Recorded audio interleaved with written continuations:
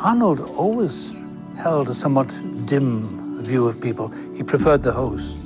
It's not a business venture, not a theme park, but an entire world. Welcome to Decrypted, Ars Technica's podcast devoted to the television that we're obsessing over. Right now, we're watching Westworld. I'm Annalee Newitz, your host. I'm the tech culture editor at Ars Technica. And my guest this week, I'm super excited to have Peter W. Singer, who is a strategist at the New America Foundation, and also he's an expert on robots and war. He wrote the book Wired for War, which I highly recommend, and he also has a new book out called Ghost Fleet, which is a melding of fiction and nonfiction to look at how robots are being deployed in military and combat situations. I'm really glad to have him here. He's going to talk to us all about killer robots, and let's get started. So thanks very much for joining me. Thanks for having me on. I want to talk to you about killer robots because the fact is that as soon as I started watching Westworld, you were the first person that popped into my head because you are the killer robot guy. So is that my brand? Okay. I think that's a bit of your brand. And so when we're looking at these fictional robots in Westworld, and I know you've been following the show, I'm just curious, first of all, how realistic you think it is that these robots would be, I guess, building their identities around what seem almost like traumatic memories of violence. It's almost like we're watching them come to life by remembering being violent or having been violated in some way. Well, the question it raises, and it goes to the Anthony Hopkins character, you know, the creator who's almost playing like God, Dr. Ford. In the beginning, I imagined things would be perfectly balanced. Arnold always held a somewhat dim view of people. He preferred the hosts. He begged me not to let you people in. The money men. Delos. But I told him we'd be fine, that you didn't understand what you were paying for. It's not a business venture, not a theme park, but an entire world. How much of the world in the show, but then about us, how much of it is these embedded values in humanity that we can't escape from? So if you think about it, in the show, we have this incredibly powerful technology. He talks about how when they originally created the park, there was 100 different positive storylines. Even had a bet with my partner, Arnold, to that effect. We made 100 hopeful storylines. Of course, almost no one took us up on them. I lost the bet. And then guess what? The guests kept coming back to the black hat ones, the scary, dangerous ones. So we have another way of putting it is we have this incredibly powerful technology, and what do? We created a theme park for sex and violence. That goes to how we think about ourselves in the real world here. With robotics, we've created incredible, powerful technology that's straight out of science fiction, and yet many of the uses that we're doing in the real world are for example, violence. The Pentagon's been a key driver in the real world of robotics. So for example, we're about 15 years after the start of our military operations in Afghanistan after 9/11. We had a handful of drones back then, none of them armed, 0 unmanned ground vehicles, so ground robotics. Today, the U.S. military has over 10,000 drones in the air and another 12,000 on the ground. This summer, Dallas Police Department used a robot to kill a sniper. So, I think what I'm getting at here is this idea of the back and forth between, is the show really about robots, or is it trying to ask some kind of underlying themes about us? Is that what Dr. Ford created? And frankly, does that get to one of the underlying issues around, the maze and the Great Escape? Is it something about, are the robots becoming all too real? Is that their way out? Yeah, it's such an interesting question. I love that conversation between Ford and Teresa, who's she represents sort of the money in the show. She's the corporate character. And how did that work out for Arnold? Sadly, he lost his perspective. He went mad. I haven't. As you well know, I have always seen things very clearly. So we kind of understand her motivations, but he has this, it's the reason I thought that conversation was intriguing is that you mentioned he talks about the 100 hopeful storylines, and they offered this to the guests, and the guests were like, screw that.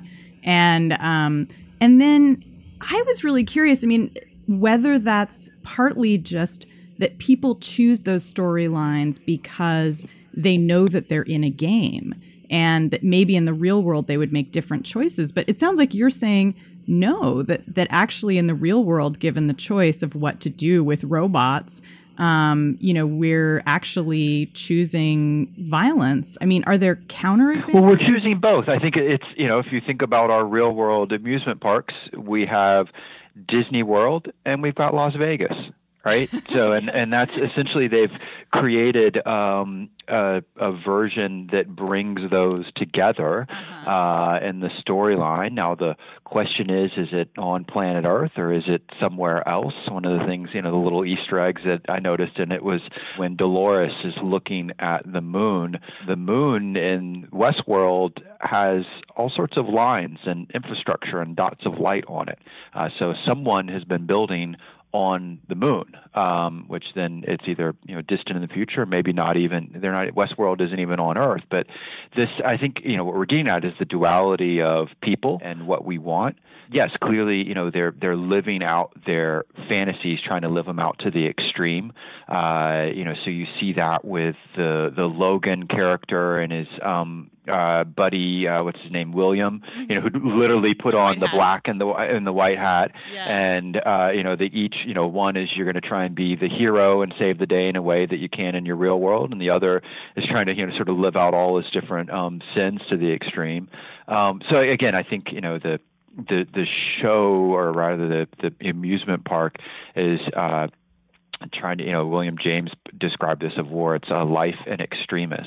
And that's what they're trying to recreate in this space, is life in extremis. My question is, because I feel like the show is asking these questions like, what fundamentally are humans like? And, given the chance to have super awesome robot technologies, will we do something? Will we create sex bots? Yeah. Are already working on that. Not me, but, the industry. Oh, yeah. I'd way rather have sex bots than war bots. I think we all would. But the character of Ford, who kind of represents definitely one philosophical branch of thought about humanity, he really feels like humans don't want to have a hopeful future or a hopeful storyline. He's like, we offered them that and they said no. And I guess my question... But can I toss something else out there? Yeah. It might be, and this is something that writers in like the 19th century before World War I argued, is if you're entering an era where there is great peace or where war is so destructive that it can't be allowed to happen, might you create these kind of playgrounds for people to get out these dark urges in a place where, they're committing violence but only doing it against robots? So, this could be one of the other things that's playing out here. Yeah, I think that's definitely true. And it would be so interesting if the twist in the series turned out to be, actually, this is an incredibly peaceful civilization. It's, the United Federation of Planets. And, because of that, we have this one little nugget of horribleness that we visit once a year to get out our dark sides. The question really is, can we take seriously, if we look at this series philosophically, is it the case that humans will inevitably choose these dark uses for technology, or is that kind of almost like a stereotype of humans? Not stereotype, but a kind of a dark idea that we have about humans that isn't necessarily true. And I guess what I'm trying to get at here is, do you think that there are counterexamples in the real world where people are investing heavily in robots that are not just for war and death, but also for all kinds of other things? And is there a kind of balance in the real world that we're not seeing in Westworld? Absolutely. So we are also seeing work in robotics and everything from revolutionizing agriculture to robotics are being used in the fields of archaeology to you name it. We're using them in these new fields. They're obviously see many stories of them as a force for good, whether it's helping to raise, crop levels and places that need food, to, the same kind of surveillance drone that's used for targeting and killing in Afghanistan was used to find a lost little girl in a forest. I like how you phrased it at the start. You asked it not as a point of kind of science or technology, but really philosophy, to this question of, are we inherently good or inherently bad, or are we, do we have a capacity for both? Those are the questions of, religion, the Bible, and then the debates we have on, are we predestined to sin or not? They're questions of philosophy, whether it's Aristotle or whatever. They're not really questions that science gives you a firm answer on. Look, that's one of the other things that I think we'll soon get to in the series, which is what defines a human, and what defines consciousness. And that is something that you really can't, sort of write out the software and say, aha, it's created consciousness. That's a debate in, philosophy too. That's at the heart of the debate of really controversial things in politics today. When is something alive or not? That's at the heart of the abortion debate. And, I think the twist, what we're going to have in this show, or you're already starting to see it with the Bernard character and the Dolores character, is it that point of self-awareness that is the point at which consciousness truly takes hold, and we say you're really equivalent to a human? Can you help me? Well, what is it that you want? I don't know, but this world, I think there may be something wrong with this world. Something hiding underneath. You can clearly see her starting to wrestle with it. I think what's interesting is the open question we have now as to whether Bernard, the psychologist in the show, are we sure he's actually a human? He's the chief programmer, and there's a lot of questions. I think he's a robot. I mean, it's at the very. I think the fact that he's wearing glasses seems a little bit of a misdirect. So we're in a future of robotic systems, and he's wearing glasses. Gosh, that what happened to laser eye surgery? But in all seriousness, I mean, you can see their interactions. He's asking certain questions that maybe are as much about himself as her. But again, I'm going back to the, what we're getting at here is these probing sort of deeper questions which keep coming back to being about us rather than about the machines. And that's the same thing if you're looking at, to your original question, technology throughout all of history, from the very first stone that was used to either bash someone in the head or build with, to drones today, technology sort of tends to be neutral in its morality. It's the people who use it for good or bad. But the thing that we're really dealing with in Westworld, and I think also in real life as we start thinking about how do you program ethics into robots, which is a real issue, is that the robots in Westworld, I think we know for sure, are there to the extent that they have consciousness. It's built out of these memories that they're now being allowed to access perhaps for the first time. And these are memories of them being abused, slaughtered, raped. They're not mostly happy memories. I don't think we've seen any happy memories yet. And there's this incredible scene, the final scene in the episode, where Maeve, who's the madam of the local brothel, is talking to Hector, who's like the sexy bad guy. That I love that the man in black says, "You look really workshopped, like somebody marketing focus group on you with your scar and stuff." He's like a guest, but a blogger, criticizing it, giving his Yelp rating. It's like, excuse me, this bot, very fake. So they're having a very not fake conversation, and Hector helps Maeve discover that she actually was shot by a bullet that hasn't been taken out of her body, and that these are not dreams that she's having, but that she actually has experienced this violence that she keeps remembering. What does it mean? I'm not crazy after all, and that none of this matters. And her reaction, as she's cobbling together an identity or maybe consciousness, is to say, what this means is that I'm not crazy and none of this matters, which to me was a very chilling moment, because unlike Dolores, who keeps searching for meaning and thinking like, wow, maybe everything will be happy and I'll find my way out, Maeve has this very nihilistic response. And I think, isn't that, to me, that seems like that's the danger with robots as we're programming them now, because these are machines that can kill. They don't have to kill, but they can kill. And they may not have a sense of what matters and what doesn't. All they know is kind of violence. And so how are roboticists now dealing with that question of how do you make a robot actually care and think that things matter and assume that certain people matter and that they can't just, turn the gun on everyone, that kind of fits a certain description? So that's one of the key challenges moving forward in the field, whether you're thinking about the use of these systems in war to the use of them driving down the streets, the driverless cars that everyone from, Uber to Google to whatnot are working on. At the end of the day, the choices that you're making, whether it's who to shoot at or not, to I'm, about to get into a wreck, and which way do I go? There's moral choices that are wrapped up within these. There's very human choices.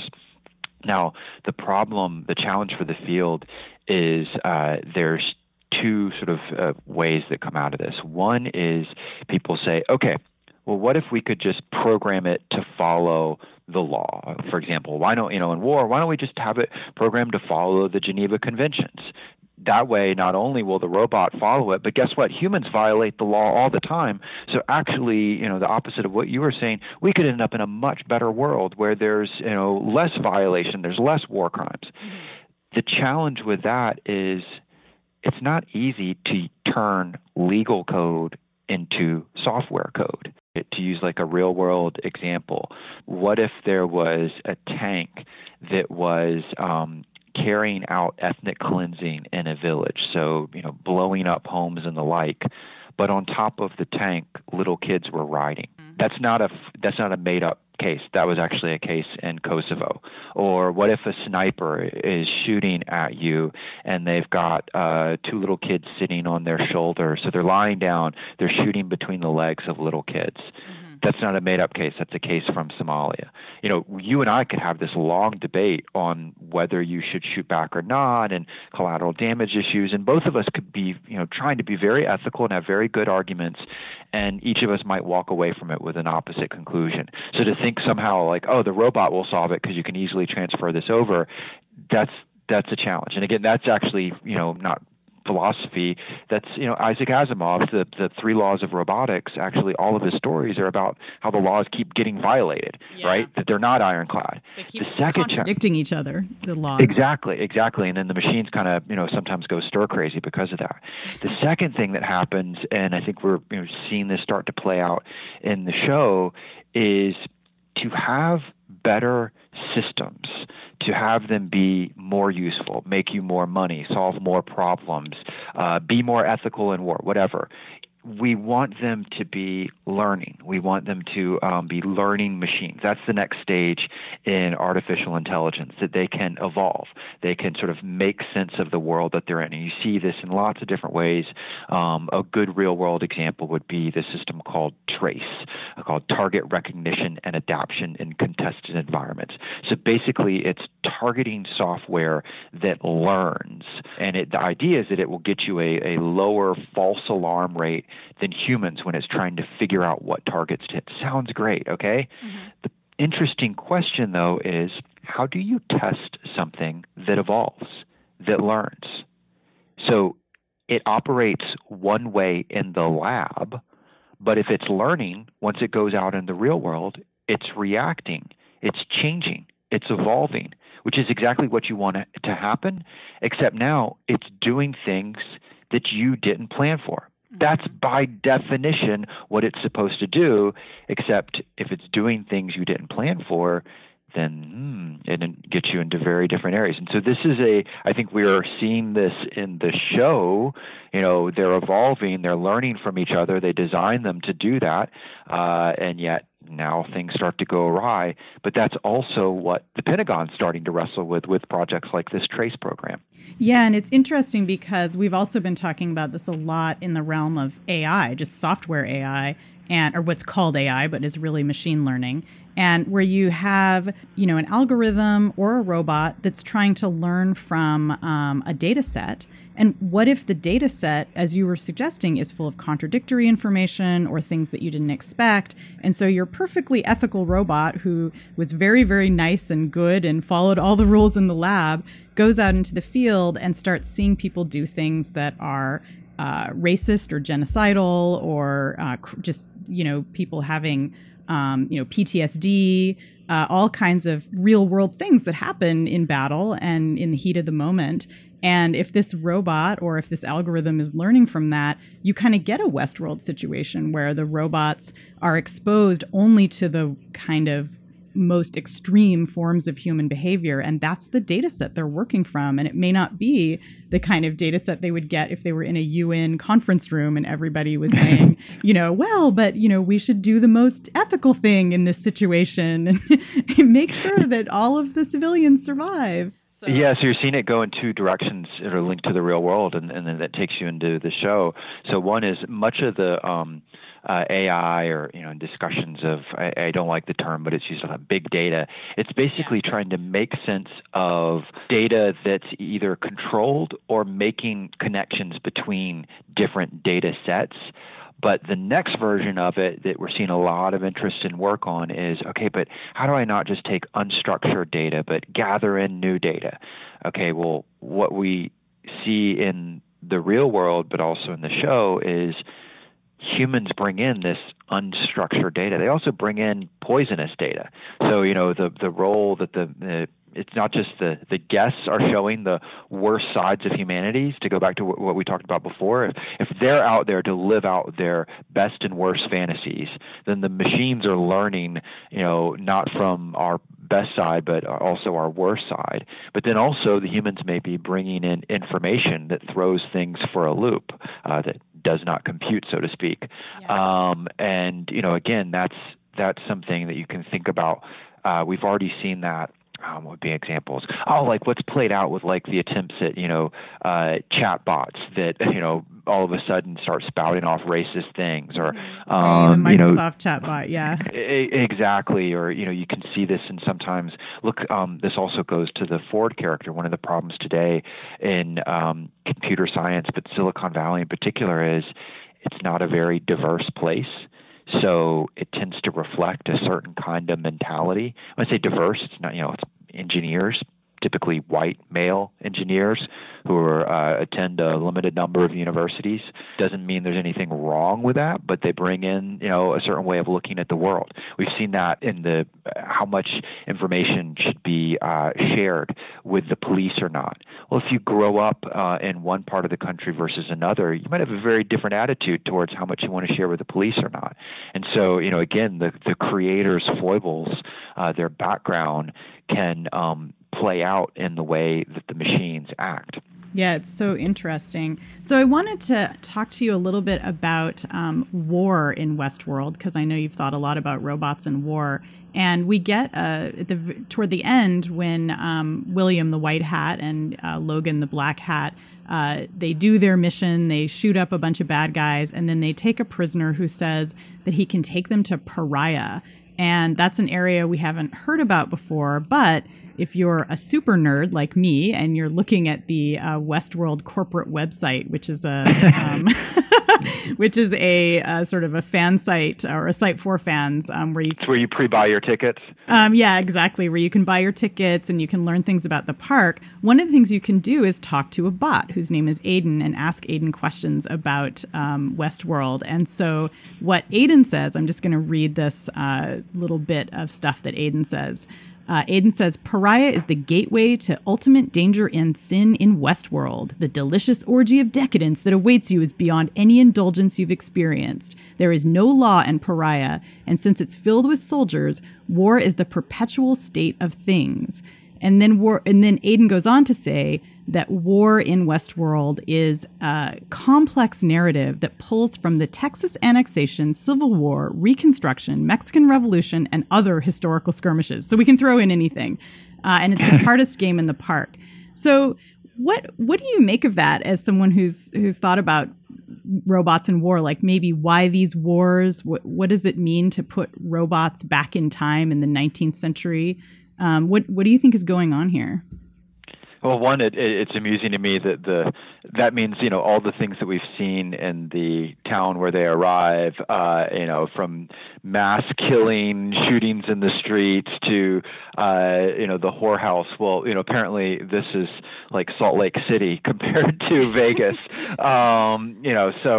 Look, I think if you look in that time period that they're drawing from, some of the keys that are most likely to play out or kind of lessons to pull from is they are periods of war, but they're periods of war where very few rules were followed.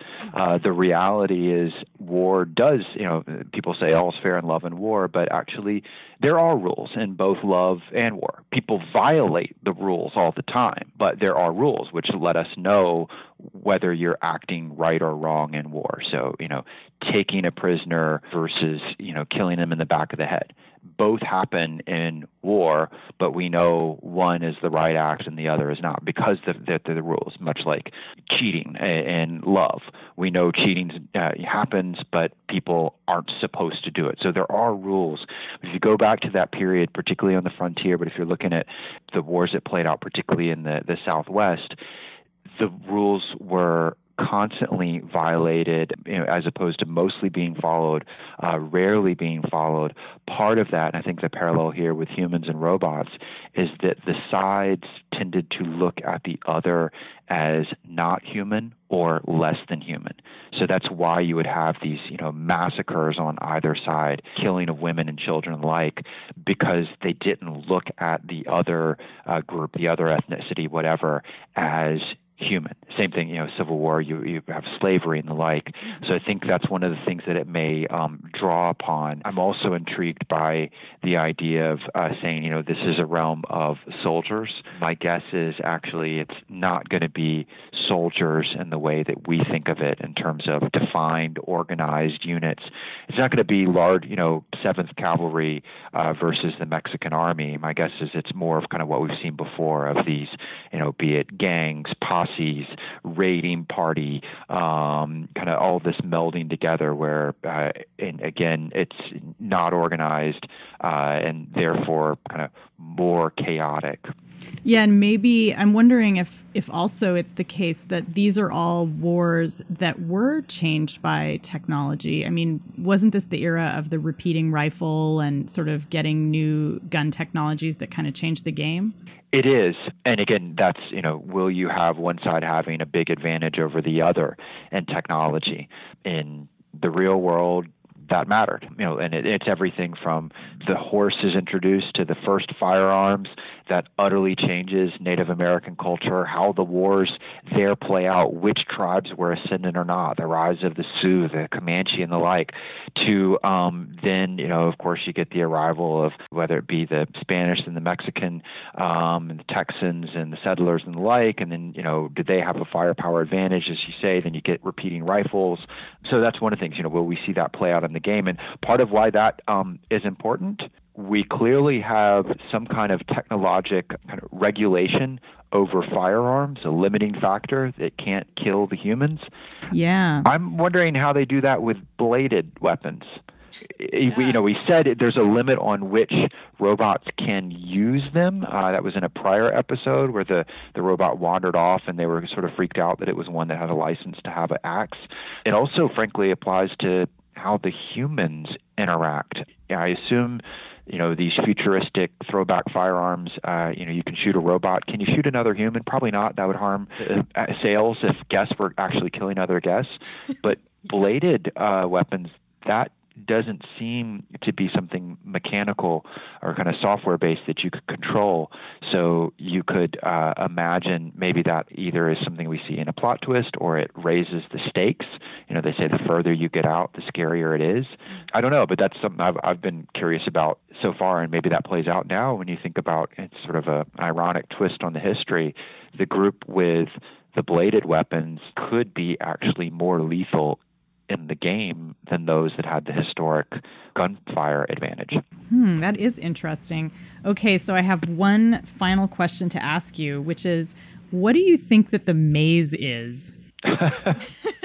I mean, look, we're really early on in all the different Easter eggs and the like, and I do like how it started out as a fairly straightforward show, and then they're kind of dropping more and more twists on you, as opposed to shows that are like, oh, it's all like kind of mythology and conspiracy from the start. My sense right now is the maze is literally the way off the world and the way that the robotic systems become truly human. So it's the escape in both meanings of the term. Mm-hmm. And then I guess like my sort of add-on to that is, do you think that in this, I mean, when you imagine the world of Westworld that, kind of is beyond the park, do you think that people are dealing with robots all the time?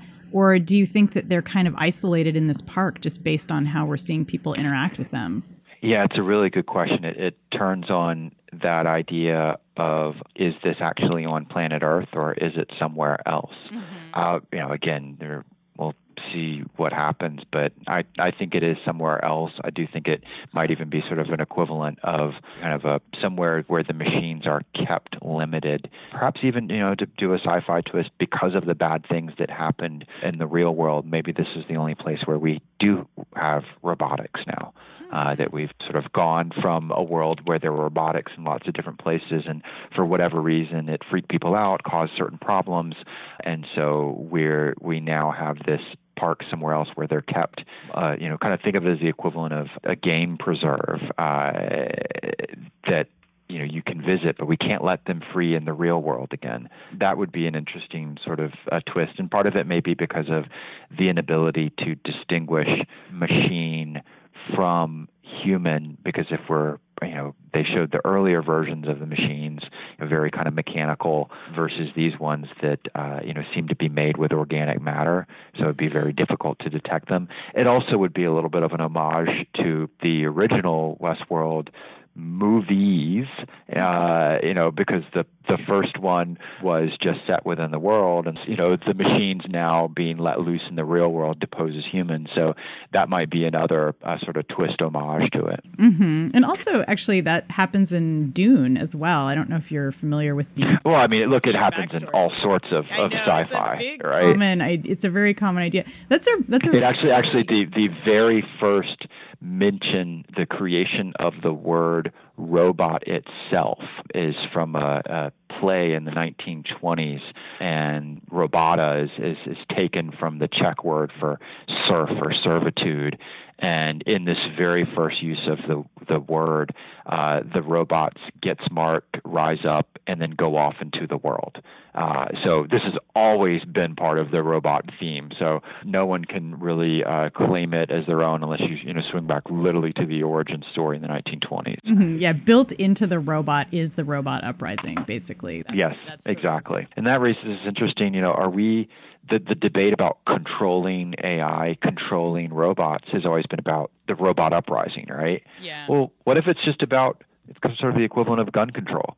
Yeah. That bad people can use these things to do bad stuff, and that's why we need to control it. It's a very different, kind of slightly more boring debate, but maybe more realistic. Yeah, I just wanted to ask you super quickly. Are you one of the people who kind of believes that AI is, a super existential threat? And you know what I'm talking about. I'm a realist on it, and my argument is, so the people who think we can preemptively ban it, I'd want to know what example in history do they have of where that's actually happened. Mm-hmm. The different way of putting it is, they will also have to stop capitalism, war, and science. Mm-hmm. Capitalism, there's too much money to be made in applying these systems. And you get this like irony of like whatever Elon Musk is funding, these programs and has signed these letters, and yet he's also, pushing forward in a different space. So there's so much money to make from it. War.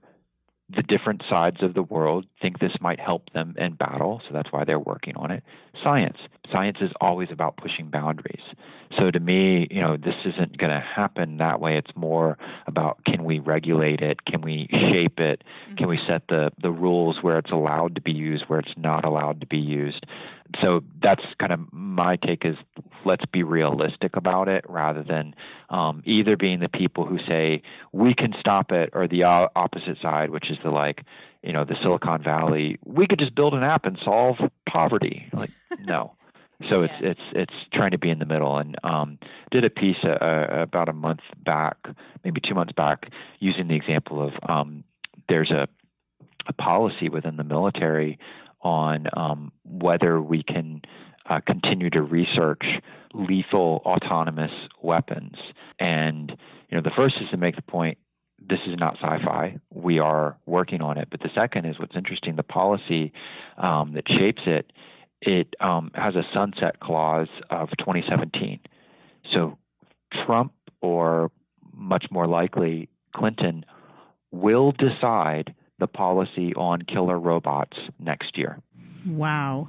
Like not whether we sort of have them, but whether we continue to research them or not. Right. The policy was created in 2012, and it has a 5-year sort of, it says, okay, and at the end of 5 years, this policy either has to be renewed, and if it's not, then there's no policy. A decision has to be made. Even not making the decision is a decision. So it's kind of and so my argument is, okay, you're going to have to make a decision, so start working through, where you think these things are okay, where they're not. So like the parallel in the show would be, is it, I'm okay having killer robots at sea because there's not, a bunch of humans around, so civilian damage isn't as bad as, I don't want killer robots roaming around urban settings. So in the show, maybe that's one of the things. We've created this sort of park to people said we're okay with these robots, but only if we keep them in this park. Yeah, that's so interesting. And it puts in perspective a lot of these questions that you hear Silicon Valley types asking about, are we going to build a super intelligence that supersedes us? And that seems, so distant when we have these immediate issues of, well, we actually have robots now that are autonomous that can kill people. And, why are we worried about some... Should you be pushing out a car with the same, beta test model as an app?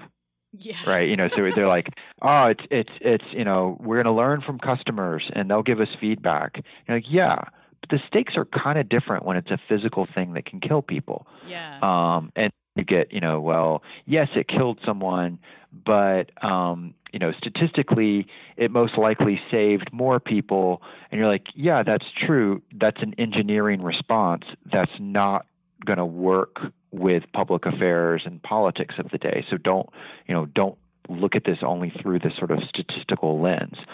We're seeing this right now where as the stakes get higher, the sort of creators, the Silicon Valley people are now they're realizing they actually have to pay attention to the politics side. And yet, they just want to invent. There's just the same example. My next nonfiction book is on social media and how it's being used in politics and war.